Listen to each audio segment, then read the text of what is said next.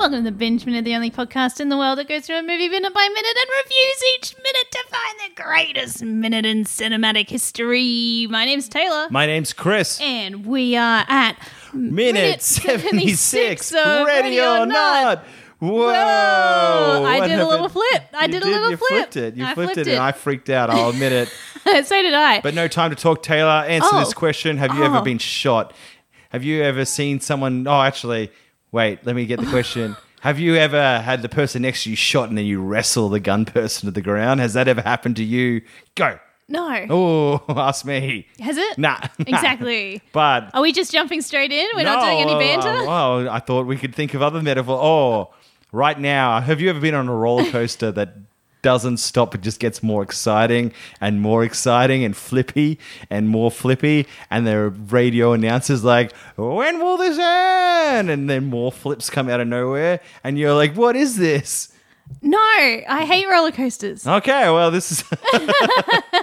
Basically, that's where we are in this movie. It's a non-stop roller coaster, and you think we're heading to a plateau, but there's 5 more somersaults coming up. Yeah, exactly. It's like you're at a circus, and each act is more and more flippy, and then suddenly there's a tiger riding a ride on lawnmower, and you're like, how do we get here? And a sign shines that says, we're only at the halfway point of this trick.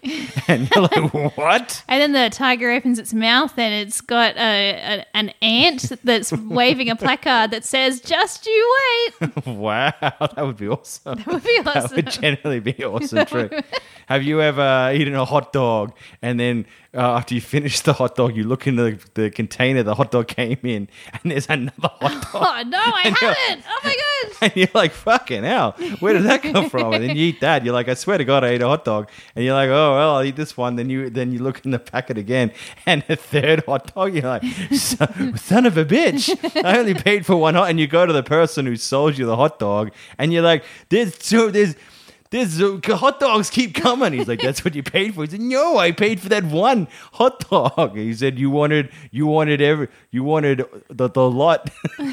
This is the lot. A lot of hot dogs. He's like, that's not the lot. The lot was cheese and onion. Like, nope.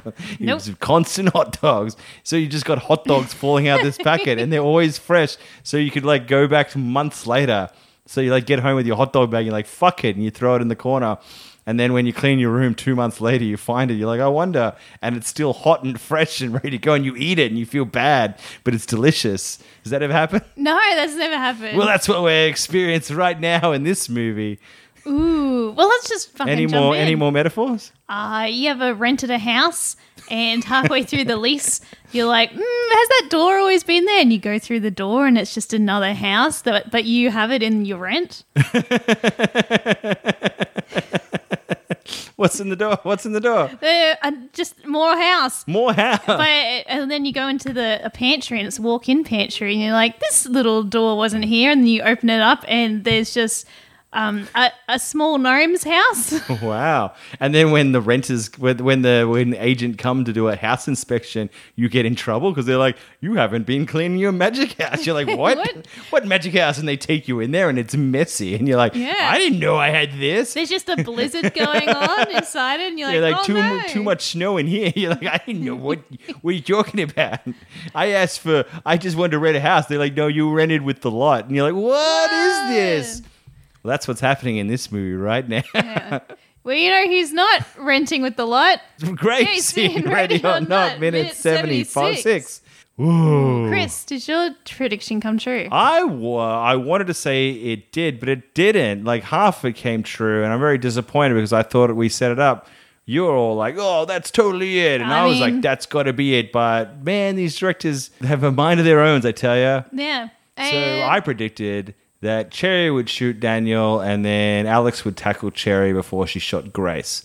Half of that happened. But we won't tell you until in like half a second. That's right. Did your prediction come true? I suggested that Cherry would get tackled by Alex and then Aunt Helena would come screaming out with a massive axe being like, ah! That's right. And that definitely did not come true. I'll happen. give you a hint. That did not come true. Yes. So basically, what happened? We have a standoff between Grace and Daniel with Cherry with a gun in the hallway. And then, sorry, I scratched my nose. I got this intense itch. I was like, ah! Ah. And Daniel's like reasoning. He's like He's standing he's right kind of like in a front horse of whisperer. Grace. He's like, whoa, hey, shh. She's like, Cherry, let's not do this crazy. And Cherry's like, you don't care if our family dies. No, she said, you really don't care if I die. Oh, was it I? I thought she said if the family died. No, if I die. Oh, okay. Well, I guess that makes a little bit more sense. Yeah. Because I'm like, well, the family bit makes sense too, but she made it more personal. Yeah. Okay. So and he was like, well, he didn't really say anything, and she got all teary eyed and lip quiver. Lip quiver? Teary eyed lip Dangerous? quiver, which is, I guess, I don't know if you've ever shot a gun before Never. or had training in shooting a weapon. Never. But they're like, step 1, pick up the gun. Step 2, point the gun. Step 3, cry and have a lip quiver to enhance accuracy of firing a gun. Make it personal. That's what they say. So 1, pick up gun. 2, aim gun. 3, make it personal. That's why that when you go to the Olympics and you watch the shooting, it's just like 20 men bawling.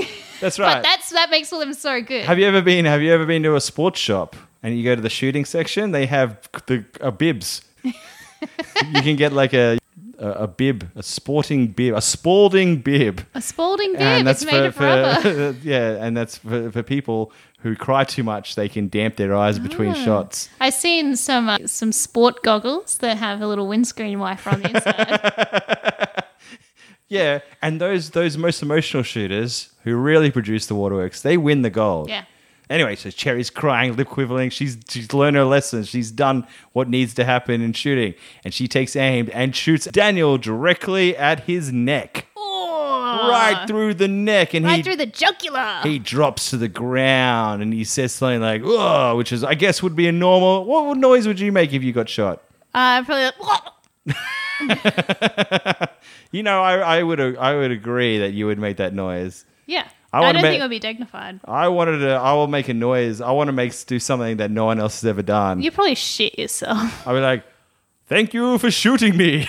It's been a pleasure. And then instead of dropping the ground, I'd slowly get on the ground and be like, ooh. I don't think that's going to happen. No, I'd slowly get on all fours and then I'd kind of like get on my side and be like, ooh, this is comfortable. The longest death And I'd in say, history. no, I'm not dying. Well, if I start to die, I'd be like, was my life worth it? Wow, Broadway number at the I'd end. yell at things that I remember. I came into the world at this time, on this date. Did I know I would make such an impact on the world? Who knew? And the person who shot me would start tapping their feet and be like, yeah, Yeah. this guy's got job. Anyway, I'd be very classy. Okay, So that's a classy death. And Daniel dropped to the ground like a fucking Sack potatoes. sack of potatoes. But, has so- no theatre training whatsoever. Well, he just got shot. He's dying. but do it with some gusto, like a 1 and a 2. All right. Well, we can give him that note directly. And then Grace. So Cherry shoots Daniel, but I feel like in her face, she immediately regretted it. Of course. You saw her whole face, for all her gusto so far about, we got to kill and wanting to kill. Soon as she let out that shot, her whole face fell.